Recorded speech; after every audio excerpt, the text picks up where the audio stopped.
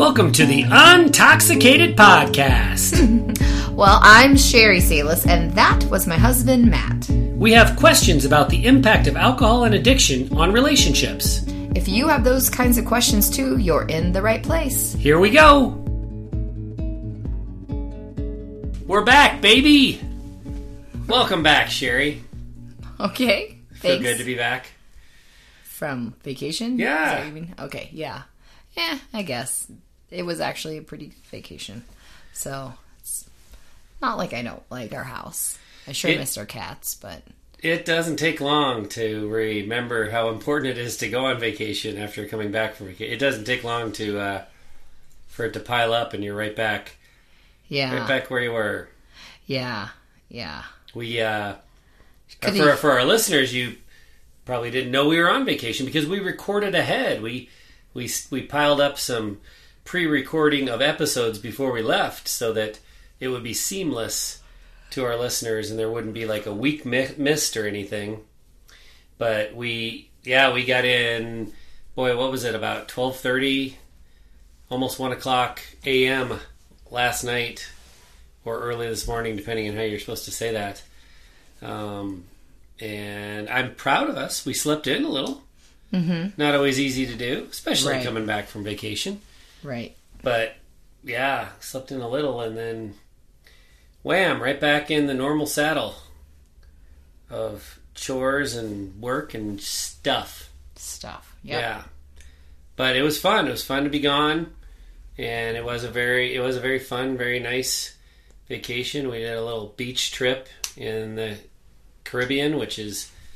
I won't say once in a lifetime, but not many times in a lifetime for us. We'd never done that before, so it was quite fun and quite exotic.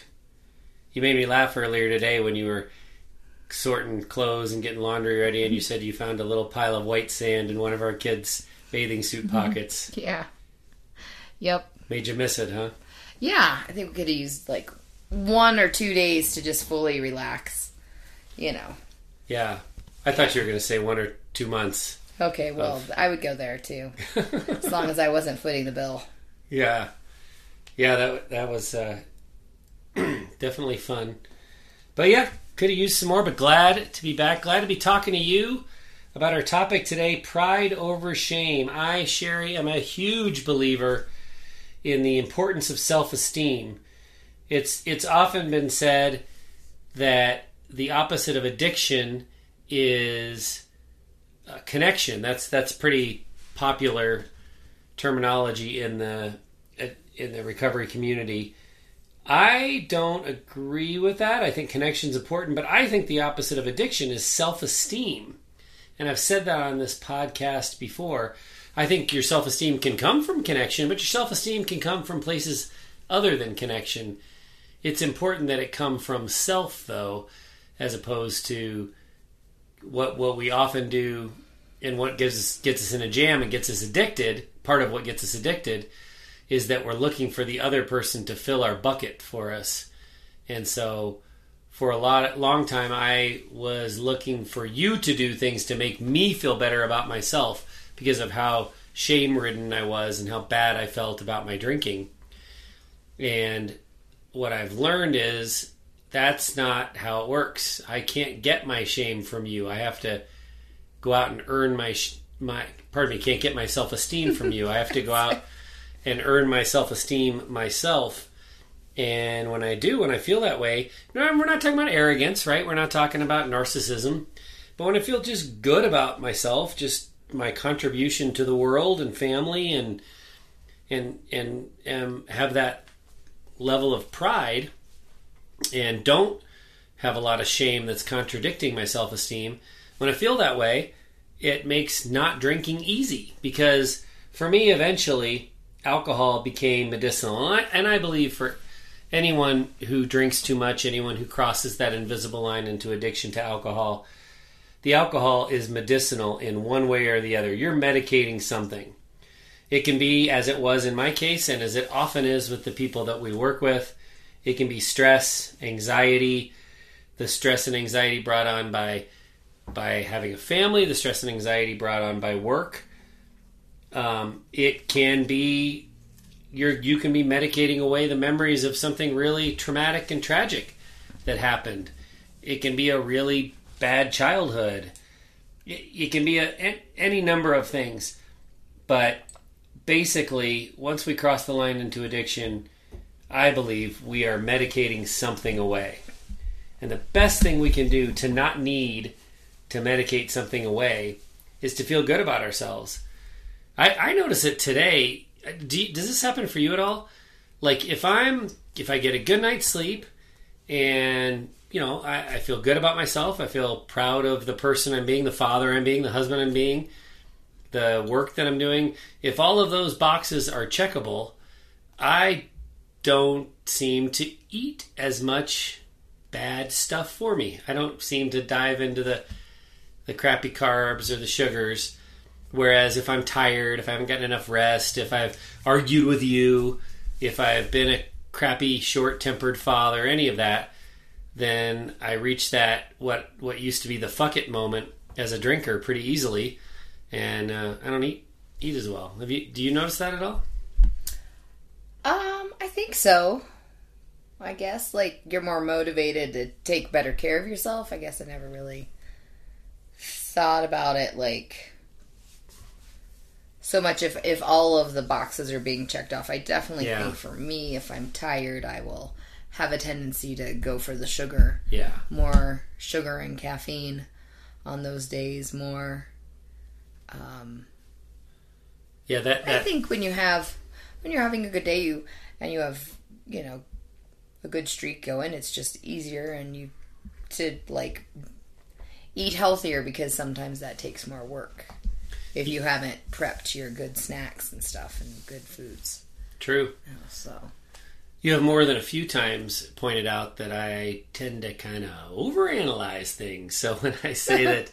Just a couple of Have times. you checked all your boxes, Sherry? And is that why you're eating so well? Because you've checked all your boxes? Yeah, that's the kind of thing that I would do that would be abnormal. To sit and think about it that way. Yeah. So now when I'm going to worry about you watching me for what I'm eating at lunch now, because you overanalyze. You're going to try to evaluate whether or not I'm not going to start doing anything I'm not already doing, and I don't think you're going to feel... I honestly don't spend any time analyzing what you're eating. You just spend time on you. Analyzing and overthinking. Very self-centered, in a lot of ways. But I think everybody is, so... Yeah. I don't get filled with shame about worrying about my own stuff because I think everyone to many extents are working on their own stuff. So when we feel good about ourselves, we don't feel the need to medicate, whether that's with alcohol, as is the case for people on my side of the street, or with whatever else.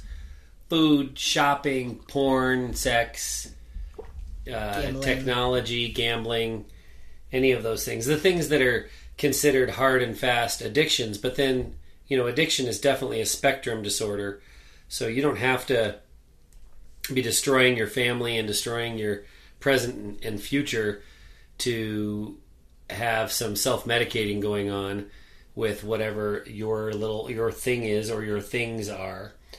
So when we feel good about ourselves, we don't feel the need to do that, which is great.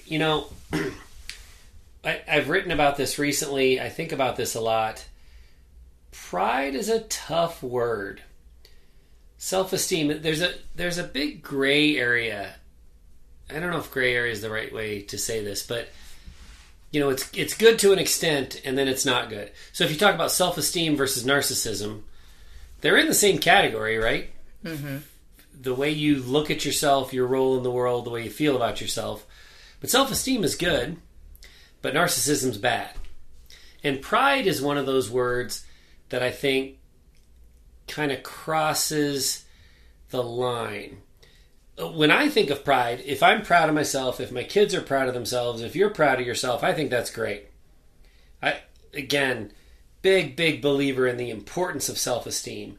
But, one of our kids, he tends to get kind of boastful arrogant about things, about what he's going to do in the future or what he's best at, things like that. Mm-hmm. And so I can see him, and I mean, he's young and he'll grow out of it. It's not like it's something I'm worried about, but I can see him crossing that line to where it's not healthy. But I think in the recovery community, we do ourselves a disservice when we look at the word pride and we think of that as all negative. Oh, you can't let your ego take over, and you can't be too proud of yourself. As soon as you're proud of yourself, that's when you're going to slip and you're going to drink. You hear that a lot in the more traditional settings. I'm trying not to just be an AA basher here, because I know a lot of people get a lot of good things from Alcoholics Anonymous, and it's literally saved millions of lives.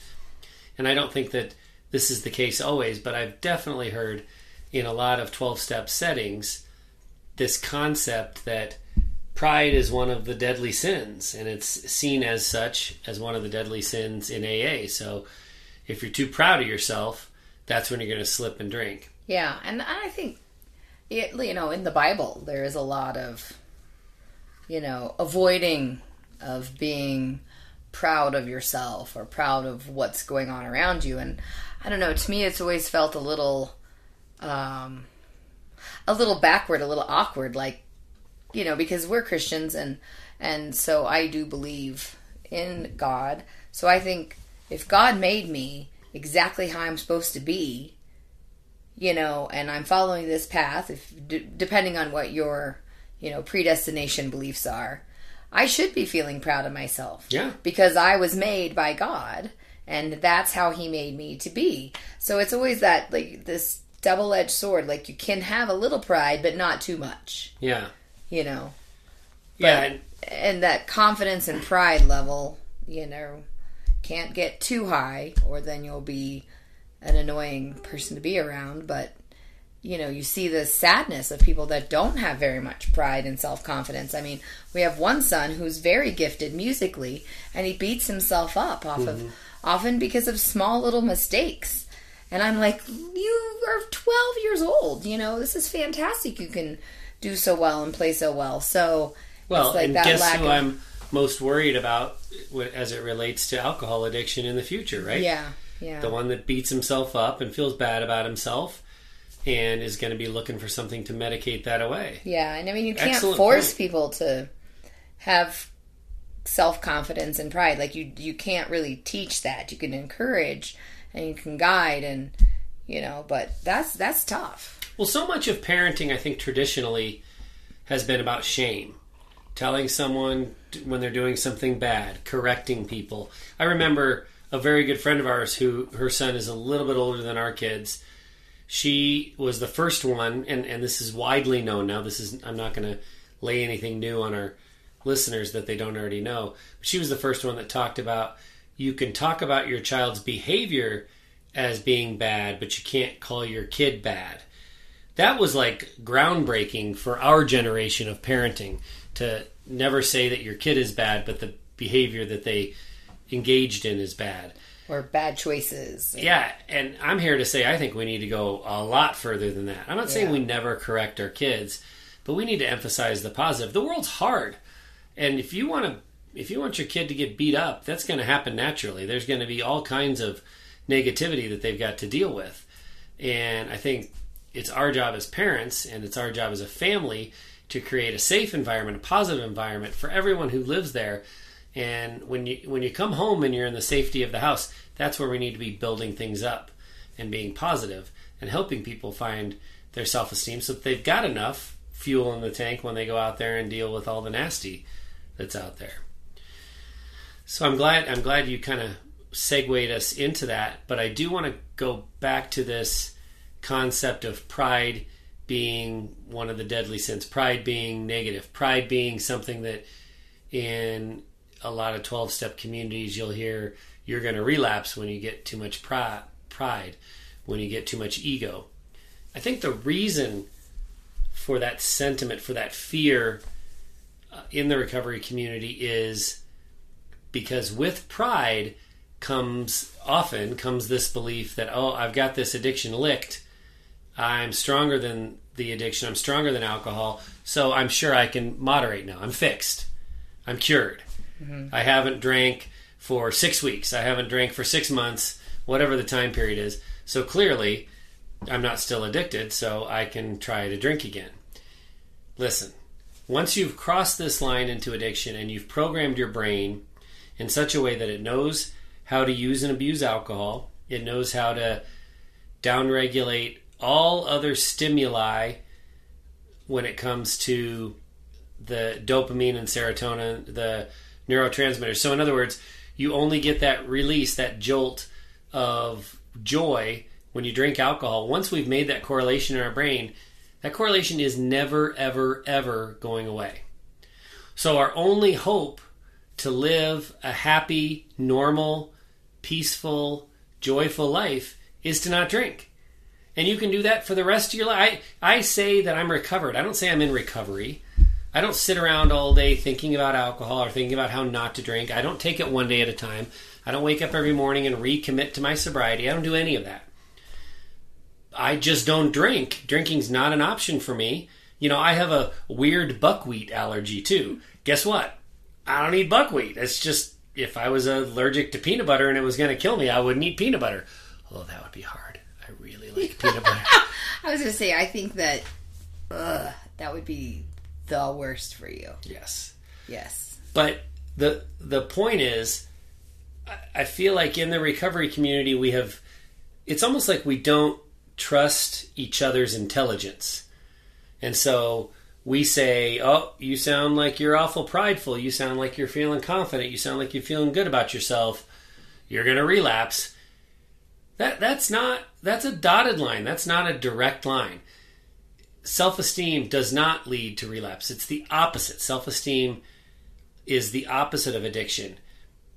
But the reason that pride is considered a deadly sin in the recovery community is because the fear, the real fear is not that you're proud of yourself. The real fear is you're so proud of yourself that you think you've licked this thing and you can drink. You think you're smarter than alcohol. Yeah. You'll never outsmart really, alcohol. The word ego has been really abused and misused in a lot of ways because it really just means a good sense of self. And if you are self-aware and you are a self-aware alcoholic in recovery or recovered, you wouldn't abuse, your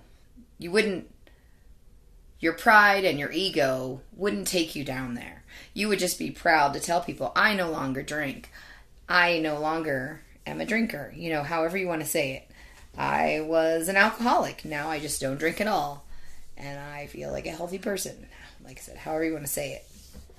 But I think the reason ego gets dragged into the kind of dirty word category is because of the cool attachments you could put on the end of ego, like egomaniacal and egomaniac. Egocentric, yeah. Yeah, I mean, there is a lot of negativity associated with that word because of how we say it sometimes. Someone who is egomaniacal does not have a healthy sense of ego. Yes. But what you said is absolutely right. Ego, self-esteem, pride, these are all good things in the proper doses. There is definitely... And if you have those before you're to that point where you're medicating, then you, with alcohol or whatever addiction it is, you won't probably have an addiction. Right. Or the need to medicate in some way and find relief from yourself because you're aware. You have pride in yourself. You respect your body, respect your mind. You wouldn't trash it and, So one of the other gray areas that results from this specific topic is, like, I am not ashamed of myself. I've been sober for over 5 years now, and I don't beat myself up for my past transgressions. I don't beat myself up for my drinking. I'm sad for what happened to us, on the one hand, for sure. I mean, there was lots of pain, lots of turmoil, lots of stuff that our kids were exposed to directly and indirectly. Lots of regret. And I don't think that I don't want our listener to think that you, like, if they're someone who's familiar with the 12-step, you didn't really do an amends process. You didn't go around telling everybody you're sorry and hearing your side of it. You and I worked on resentments, and you heard my side of it. So I know we've got a lot of our podcasts talk about that, but I just want to make sure that people are aware. It's not like you're like, oh, it's in the past, I'm going to never deal with it again.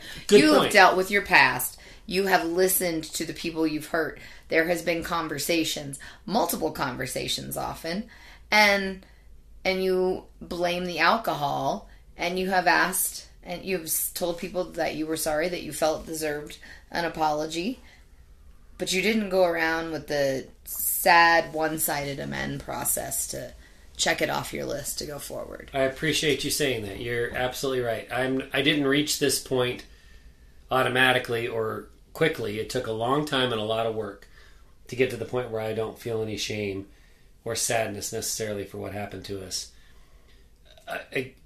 Like I said, on the one hand, there is, when I think about all the pain that was caused, that might make me a little bit sad or wish that it didn't happen. But on the other hand, I wouldn't be where I am today if I didn't go through what I went through. You wouldn't be where you are today if you didn't go through what you went through. There are a lot of people just kind of gliding through life in a cloud of ignorant bliss. That sounds so judgmental of me to say that. But whether it's addiction or grief, a significant loss, they talk about how dyslexia is there's a silver lining to dyslexia, because that's something you've got to deal with as a child. And once you've learned to deal with dyslexia as a child, there's a remarkable number of hugely successful people who were dyslexic because they learned to conquer something so early on. So I'm glad that I faced something and I had to conquer it. I'm glad that you faced something and you had to conquer it, that we did this together, because I think it puts us in a position to continue to grow and expand and learn, and to be humble, and to want to not only improve our relationship but improve as individuals. And if you don't go through anything, you probably don't ever kind of have that degree of self-reflection. And I'm going to just make sure that I point out, you said humble, and we're saying humble and pride and ego, and we're throwing these words around. Those can coexist. Yeah, those can coexist. You can feel proud about your actions, but still be humble that you don't have all the answers. You know what worked for you. You know what's working for you. But you can be humble and empathetic, and, just want to make sure people know that can... Because I'm sure that they're thinking, how can those things work together? It's really important. I would argue that the better your self-esteem is, the more healthy or healthier your self-esteem is, the better you are at humility and knowing that you don't have to have all the answers and that other people can be right. That's where narcissists get in trouble, right? They only listen to themselves and believe that what they believe to be true is the truth. The more self-confident you feel, the less you feel a need to be right all the time. And feel the need to be defensive. Right. Yeah. I love it when I get corrected, because that means I've learned something. When I get proven wrong, I just got smarter. Yeah. But if it was a situation like we talked about with correcting children, if you're teaching it in a non-shameful way, that it's okay to learn every day and be corrected, then you're developing a good, healthy pattern for adulthood. Yeah. Because there are a lot of adults that feel like everybody expects them to know all the answers, whether it's your job or socializing, and you're just asked to, because you're older and you don't, so I remember being kind of feeling embarrassed by an old neighbor we had. Let me just preface this. I grew up in a small town in the middle of Indiana in the 70s and 80s. Okay, hadn't had a whole lot of experience with different foods from around the world. We were talking about going out to dinner, and I was talking about sushi, and the neighbor lady made it seem like I was just, from the moon, that I hadn't ever heard, hadn't had a great experience with sushi before. Yeah. So I was like, and it made me feel embarrassed. Yeah. And I thought, how judgmental, but I thought, after I thought about it, I was like, well, it just didn't happen in my world. Yeah. Like, I had lots of other European and South American cuisines. It's just that I hadn't had. Nothing to be embarrassed about. Nothing to be embarrassed about. Yeah. So, but some people would be very defensive and protective about that and, be upset. No, absolutely. That's a great point. We've talked so far basically about the importance of self-esteem and pride for the drinker. But you and I will agree there is lots of shame for the person who is the loved one of an alcoholic in an alcoholic relationship. And there is a really big, important need for self-esteem to return on the part of the spouses and the other loved ones as well. Let's talk about the things that the loved ones of alcoholics, they fall into a shame cycle with. One that comes right to mind is the reaction. You and I have talked a lot about how, alcohol affects not only the alcoholic, it affects the people that are around the alcoholic, even if they're not consuming alcohol themselves. So, for instance, when I got drunk and I said nasty things to you, there's only so much that you can take before you start to say nasty things back to me. You're hurt. You're in defense mode. And so you're going to, as they say in fight or flight, in many cases, you're going to fight back. And so you've said a lot of really nasty, just vile things to me when I was drinking and as a result of my alcoholism when you were stone cold sober.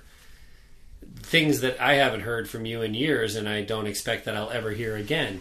So they're clearly, the alcohol is clearly to blame, but that is something that you have to work through. That's part of the resentment processing. You have to deal with the fact that you've said these awful, shameful things. Yeah. That's hard. It's hard. I mean, because I have a quick temper. That's no doubt. And when you're just getting berated and you're so upset, and half the time I would think, oh God, he's not even going to remember this, so I could say whatever I want. But it still, hurts my heart knowing that that's not what I really feel, but I was so changed by the alcohol as well, even though I wasn't the one that was drinking it, that it's out there, and then I feel terrible for saying it. Because, subconsciously you may have received that message without remembering I said something. And whether I did or not, you said it, and you're a good person, so you don't feel good about having said that. Yeah. Yeah, absolutely. Another one that comes up a lot when we have conversations with people about shame as the loved one of an alcoholic, there's a lot of stuff around the financial component of a relationship. A lot of times, the loved one feels trapped. Maybe, well, I'll just give our example, right? We had kids. We had 4 kids. We had a business that we ran together, but, 75% of that was me and 25 was you. You were very busy with the rest of your 75% was devoted to raising the kids. So extremely valuable, extremely important. But raising kids doesn't necessarily bring in an income. So there you got to the point where you felt stuck, even when you would start to consider, gosh, this isn't working out. This guy's an alcoholic. He's not getting any better. I need to think about what's best for the kids and for myself. And so I need to be able to put together a plan for leaving if it comes to that, if I decide I need to go there. And then there's a ton of shame around the fact that financially it would be very, very difficult to leave. This is, again, a topic that we've covered in previous episodes. So, but the point that I want to make here is not, I don't want to dissect the financial difficulties with leaving. I want to talk about the shame that people feel. They feel like they're stuck, like they're trapped. And what we hear a ton of is people saying, how did I get myself into this? Mm-hmm. I'm a smart person. I've got a strong family background. Maybe I've got a college degree. Maybe I've got years of experience in the workforce proving myself. I've got all these things going for me. How on earth did I get myself in this position? So it's very common for people to feel stuck or trapped and then feel ashamed of the fact that they got themselves stuck or trapped. That was part of it for you, yeah? Yeah, think that I just felt like I would never be able to earn the amount of income needed to support myself and the family, even if you were to have, had child support. But I felt really trapped, and that made me feel, I think, even angrier when there would be a drinking incident, because then I felt like really trapped, really screwed, really, hostile, like I was a hostile prisoner. Back to fight or flight. You've tried fight, that's not working, so it's time to retreat, it's time for flight, and I can't. And you can't, yeah.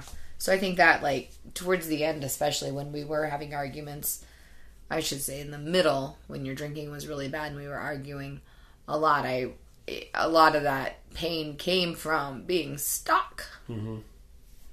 Because you're right, there isn't, I don't have a retirement plan from staying home. Right.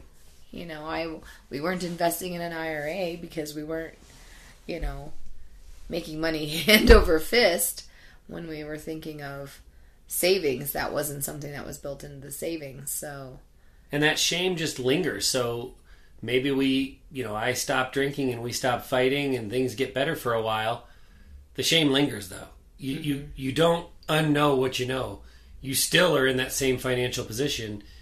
So that's a shame that sticks around. There's shame associated with the impact on the kids. For sure. Even if you think you're doing an outstanding job of hiding the drinking from the kids, or hiding the arguing that results from the drinking from the kids, maybe you're not screaming and yelling right in front of them. There's so many ways that the kids are impacted anyway that I did not understand at the time. I thought we were doing great. I know you had a more realistic viewpoint.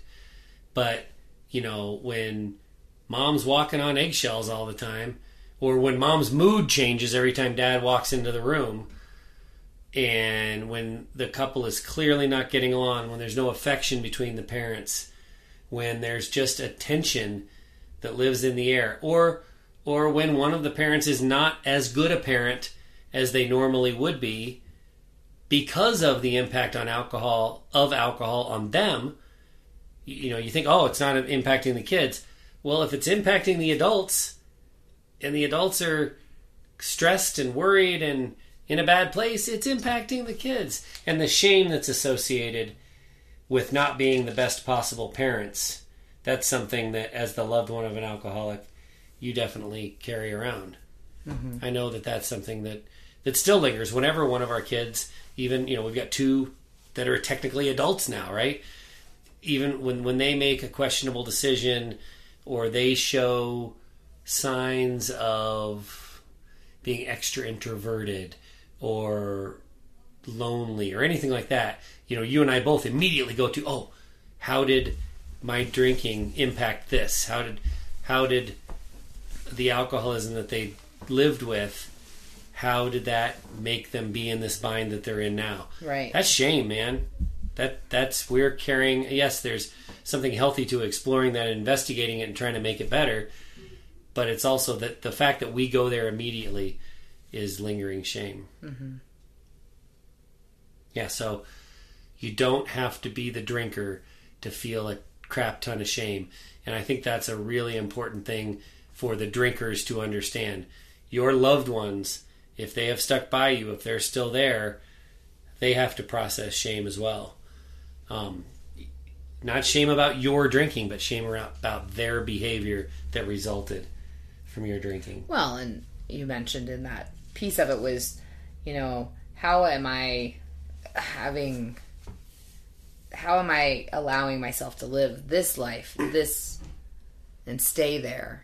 And I think that it's hard because people don't understand how much love can still be there and how much you want the relationship to work. So then you have outside forces where you feel like you're being judged. That kind of adds to the shame of, I can't believe I've gotten myself into this situation and I'm still here. Even though you want it to get better and you want that person who's your partner to become healthy and sober, and you're trying to explain that to the world that doesn't understand. Yeah. So that makes you feel like you're just an idiot. Absolutely. Absolutely. There's a lot of shame around sex in an alcoholic relationship. There's a few different directions that sex can go in a relationship where there's heavy drinking. You know, in our relationship, the alcohol made sex kind of dirty. It made it, you know, you were not attracted to me.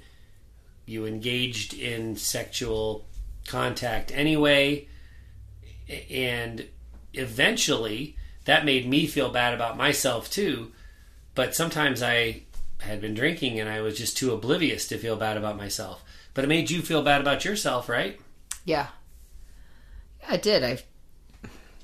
Because I felt like I didn't have enough self-confidence or self-worth and the respect of you to say, I do not want to engage in sex with you because it will be unloving at this moment because you are intoxicated and it doesn't feel like it would be good and it's not what I want out of the relationship as far as sex goes. So there was a whole lot of that negative self-talk. Also, I knew that you were a good arguer and that you would argue with me and it would cause problems. Yeah. Because you wouldn't be quiet about it. You'd pout and cause more of an argument and probably get up and drink, and then that would just make your behavior worse. Yeah, absolutely. And there's the other way that things can go in an alcoholic relationship where the sex doesn't continue, it just stops. The loved one says, no, I don't want any part of that with you. Guess what? That doesn't free you from the shame. You still think about the fact that I married this person. This person's telling me that they miss me, they miss the intimacy, they miss the sexual contact. I'm not willing to give it to them. You might be right as the loved one to be saying no. It's any woman's prerogative to say no, for sure. Or man. Or man, yes, exactly. But it doesn't free you of the shame of saying, yeah, but I did marry this person, and that's a reasonable expectation that they have. And so just because you're making the right decision doesn't mean there won't be shame involved. And so, you know, we are blessed. We because we talk about sex and intimacy, people talk about it with us as well. But I feel like this is an iceberg situation. I feel like even though we get to have conversations with people and we get to hear them honestly express what's going on sex-wise, I still feel like we only get the tip of the iceberg. I feel like it's so taboo. Mm-hmm. So I think this is a huge source of shame for the loved ones of alcoholics. The whole topic of sex and intimacy. Now, I'm looking at my notes that I made for this podcast episode, and this is a big sentence. This is a big phrase. And it came from you. So I want you to talk more about it. But we talk about all these things that create shame, and there is a gender component. Mostly what we're talking about are the situations where the man is the drinker and the wife is the loved one. Not always. It can definitely go both directions, but often that's the situation. And so when we talk about the shame that the loved one carries, if that's a woman, there is a huge societal role of the patriarchy on women just normalizing shame in general. If you're a woman, and if you grow up a woman, the idea that you're ashamed of something is pretty common. Yes. Do you remember sharing that thought with me? It was a while ago. I don't remember. It was before White Sandy Beach. Oh, well, I don't remember the comment or the conversation, but I mean, you just look at society from marketing to, I don't know, expectations of women. The fact that voting rights were suppressed for so long. Like, there's so many things that if you can't see it, then you're part of the problem as a male. If you can't see those gender component differences, it's everywhere. And I don't want to feel like I'm bashing men at all. I mean, I know there are a lot of people that say the Constitution was made for, white males. Like, that's what the Constitution is representing. And in a lot of ways, that is the case, So I think that you can just look at everything. I mean, as far as workforce, our country doesn't really give, there's, like I said, there's no retirement plan for stay-at-home moms. Yeah. And in even industries until recently, there were not a lot of women who are, and, even broke through the glass ceiling of some of those industries. Or very few women that, doctors, for example, surgeons, they're just not there in the numbers where men are. Shame's just it's a component of being a woman it's just ingrained in our society. When you talk about body shaming, for instance, I think there are far more women who suffer from body shaming, even self-body shaming, right? Yeah. Than necessarily men do. Well, and I'm going to confess, like, when I see somebody who is in a bathing suit that I feel is not as modest, and I don't feel that they, and in my eyes, because of marketing, because of conditioning, they don't have conditioned. I have been conditioned that they don't have the body that would fit that bathing suit. Mm-hmm. But if they want to wear it and it makes them feel good. And then it's almost like I say it in a judgmental way, but then I'm also jealous that they have that confidence. Yes. Because I don't. But I also know that I am more modest with my clothes and coverage. But is that shame, or is that just a level of comfort of who I am? I've never been one that's, even in high school, or in college, I never really, quote unquote, dressed slutty. Like, when I went out clubbing, I always had on clothes that were more modest, because that just makes me feel more comfortable. But then at the end of the night, after clubbing, we would all go skinny dipping in the pool at the apartment complex I worked at, or I lived at, Like, so it's not like, I think it was shame and embarrassment. Maybe that was alleviated by the dancing and drinking. I don't know. Yeah. Yeah, that's all ties in the, like, just my conditioning, I suppose. Yeah. Lots of shame to go around. I am increasingly convinced that defeating the shame, wherever it comes from, whatever aspect of loving an alcoholic, your reaction, you took the bait, you yelled and screamed, you feel bad that you're not in a financial position to leave, the impact on the kids, that sex has turned dirty or that sex has dried up, any of these things that bring about feelings of shame, defeating that shame is just as important for the spouses, for the loved ones of alcoholics, as it is for the alcoholics themselves. For the alcoholics, it's obvious. If I feel confident about myself, if my self-esteem returns, then I don't have anything I need to medicate, I won't drink, and my sobriety will be secure. So it's less obvious for the loved ones, but the recovery process requires defeating the shame and finding self-esteem.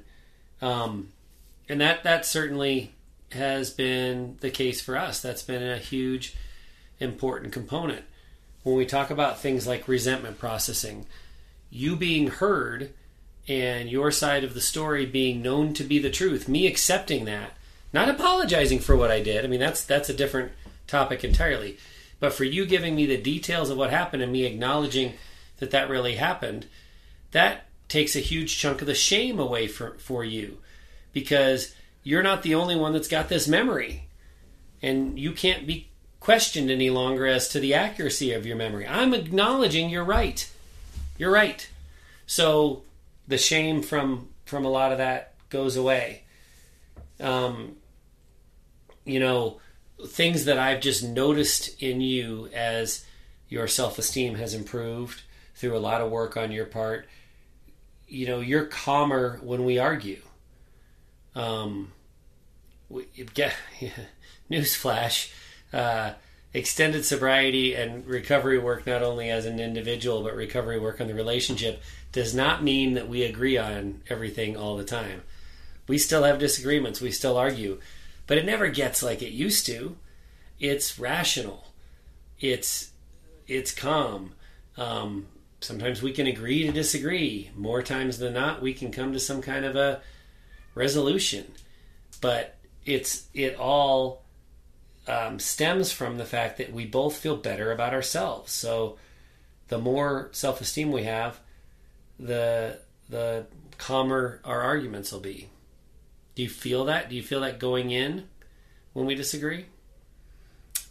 I think I do. Sometimes I feel like it's easier to not, I wouldn't say suppress, but control and contain my feelings because I'm not feeling trapped. I'm not feeling isolated. I'm not feeling frustrated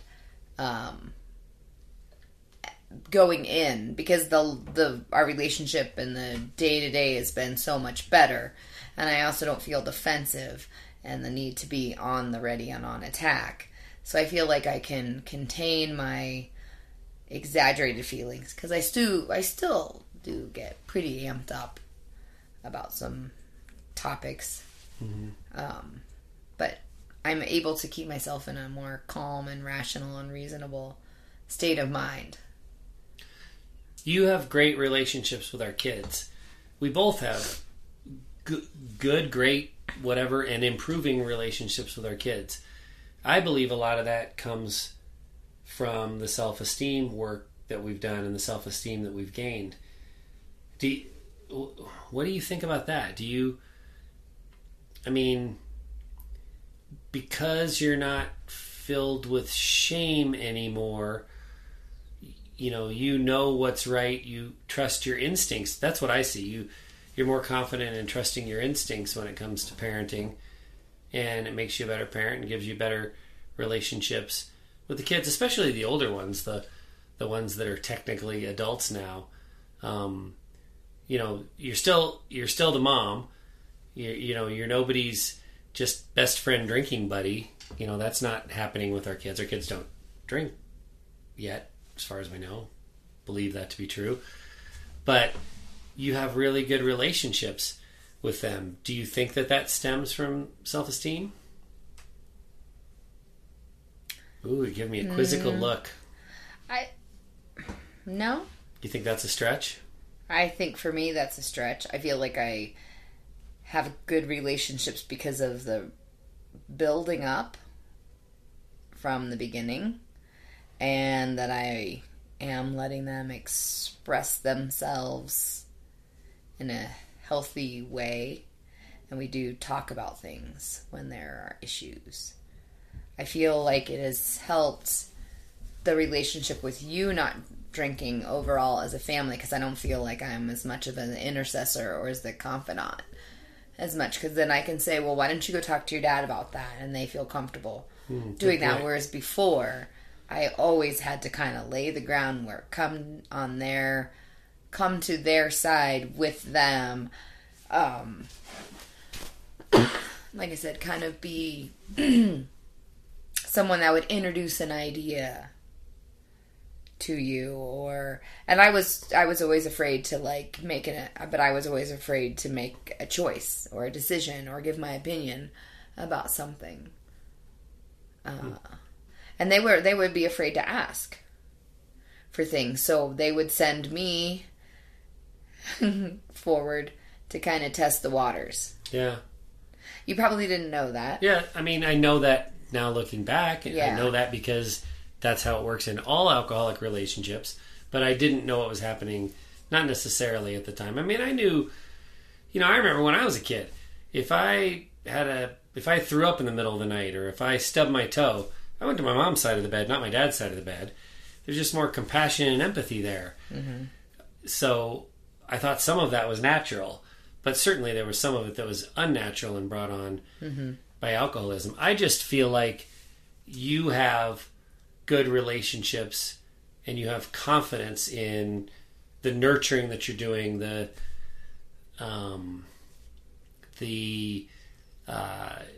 knowledge that you're sharing, that comes from just feeling good about yourself. So maybe I see it in a different way than what you see it. And maybe it's because I feel like my role as a mother is changing. I did not like watch what they packed, for this trip, for this last vacation, or the vacation that we had gone when we went camping and we were seeing my family in Indiana. I probably would have questioned some of their choices, maybe encouraged adding some things.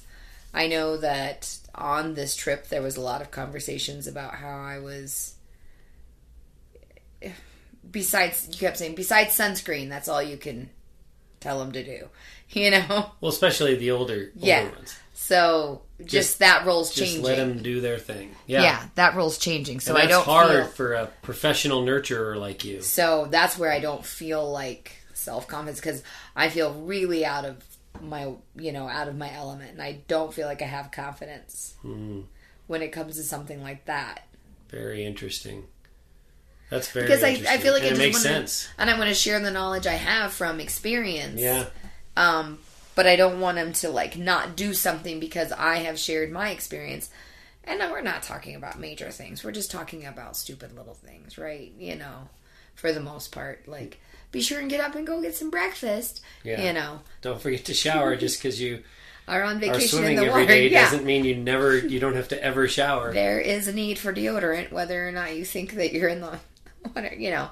Those things. Yeah. So there also seems to be less financial stress. We talked about how when you feel financially stuck in an alcoholic relationship, that causes a lot of shame. There seems to be a lot less, and our financial position hasn't really improved dramatically. Honestly, it's a little more stable, but I think what's much more stable is your confidence in the idea that us staying together as a team is a good idea, and that I'm not going to drink away all our money or make dumb decisions while I've been drinking. And so I just, stuff that used to kind of always be there, shame and stress related to finances, it's just rarely a topic anymore. It is a little bit, right, but it's rarely a topic anymore. Do you feel less, do you still feel ashamed of the fact that our finances are intertwined? No. And I feel confident that I'm not going to get backlash from spending money on something that maybe you don't see a need for, but I don't spend lavishly on other things. So when there is a instance where you're like, why did you buy that? That's when I'm taken back.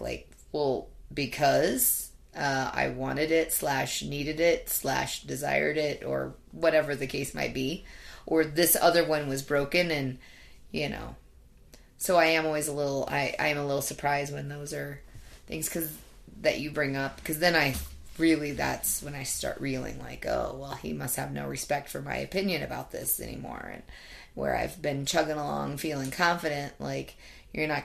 Of course, we're not talking big ticket items, For me, a big ticket item would be something that's $45 or more. I discuss when I buy a new pair of tennis shoes with you, or the kids need stuff. But it is always a little shocking when you're when you question a purchase. It sends me amazingly, really quickly down a hole. It's just a trigger to bad things in the past. A trigger for sure. Even when the questioning is. It's not accusatory. It's not angry. It's just it's legitimately a question. It's legitimately a question because. But it's just like how if I pop the top on a bubbly water, that still sounds like a beer, whether it's a beer or not. The sound is never gonna completely be erased from your. Yeah, because you would always say, "I'm just asking," but then if you in your drinking days, it would have then. Could have been brought up later, thrown in my face. It was always out there. So that I have the ammunition to. Yeah, I'm just asking. So then I'm going to make you feel like a bitch for buying it, or I'm going to make you feel bad for spending money, or, Another area where self-esteem is so key to your individual recovery as a loved one, but then also the recovery of the relationship is in the area of intimacy, we've talked many times about how important trust is and how rebuilding trust, that has to happen to lead to the intimacy. But self-confidence is a huge factor in intimacy. If you're going places you haven't gone before, with trust, you talked about how you tend to be on the modest side, things like that. You got to feel good about yourself to rebuild intimacy. So I'm not necessarily going to drag a comment out of you on that one. It's a fact. The better you feel about yourself, the more easily intimacy can be rebuilt. I want to kind of end on a question. So I've talked about how, yes, you pointed out that I did the recovery work so that I didn't have to carry the shame around anymore, so that I felt better about myself. And now I don't look back on my drinking days with a bunch of shame, and I am proud, and I do have self-esteem, and I do feel good about myself. Does any part of that make you mad or resentful that I'm not ashamed of myself? Like, do you wish there was more penance or repentance? Do you feel like I should be, I want you to mostly feel good, but you should be beating yourself up a little bit. Not now. I feel like maybe 3 years ago when we tried to have this conversation, 3 or 4 summers ago when we tried to have a conversation with your family, I felt like you were a little stubborn in your inability to want to apologize for some things, when I'm like, it would just be, I'm sorry that my behavior was this way and that this is how it affected the family dynamic during the vacation. I felt like you were a little stubborn. That's a good point. There. Because I thought, well, what's the point? You do feel bad. You're blaming alcohol. You're still getting exactly what you want. You just have to throw in a couple of words. Because you do feel bad that those things happen. Other than that, no, not really at all. That's good. I mean, I know, but it's beyond 5 years, so that's a lot of time to heal. I'm sure there were times where I was feeling stuck and resentful, and we hadn't worked through resentments, where I was like, I want him to feel pain, but then also your last few years of drinking, you were in a dark hole, and I saw you beat yourself up, you know, and I'd rather have this person than that person that was, beating themselves up and not being happy and joyful. Well, I would rather have this person that I'm sitting across from, and who continues to grow in your self-confidence and your self-esteem. And I want to leave our listeners with this thought. Your self-esteem is a blessing for me. So going back to the fact that I'm what did we say? I'm always thinking about myself. I don't... Self-analyzing and there was another word I can't remember. Anyway, I'm constantly thinking about myself. Your self-esteem is a huge blessing for me. And this is important, I think, for the alcoholics who are in recovery or who have recovered, who have found permanent sobriety, to understand. The work doesn't end with the work of sobriety. The more you feel good, the more confident you are, the more peace there is in the relationship. Because you're not battling shame to the degree that you once were, and I'm not battling shame to the degree that I once was, I can be wrong. You can be wrong. We can be curious and grow and develop together without the need to always be right or to put up our defense mechanisms or to draw the line in the sand. And so it's a tremendous blessing to me that you have worked so hard on building your self-confidence. And I just see that continuing into the future and continuing for us, because we might be over the hump, but it's not perfect. It's far from perfect. There's still a ton of work to be done. And as you grow, your growth is a blessing for me in the same way that I hope my growth is a blessing for you. Does that make sense? Mm-hmm. Great. We're not on a sandy beach anymore. Yeah. We're sitting across from our microphone. Well, it's about as hot in this office as it was on the sandy beach. Without the water to go around. Without the water. Let's go draw a bath. Okay. Before you go, we hope you'll consider these 3 resources. If you love or loved an alcoholic, we offer support and connection in our Echoes of Recovery group. Check us out at echoesofrecovery.org.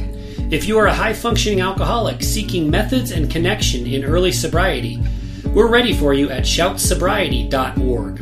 No matter who you are, there's something for you in our book, Sober Evolution. Evolve into sobriety and recover your alcoholic marriage. Go to soberevolution.org. For my wife, Sherry Salis, I'm Matt Salis. Thanks for listening to the Untoxicated Podcast.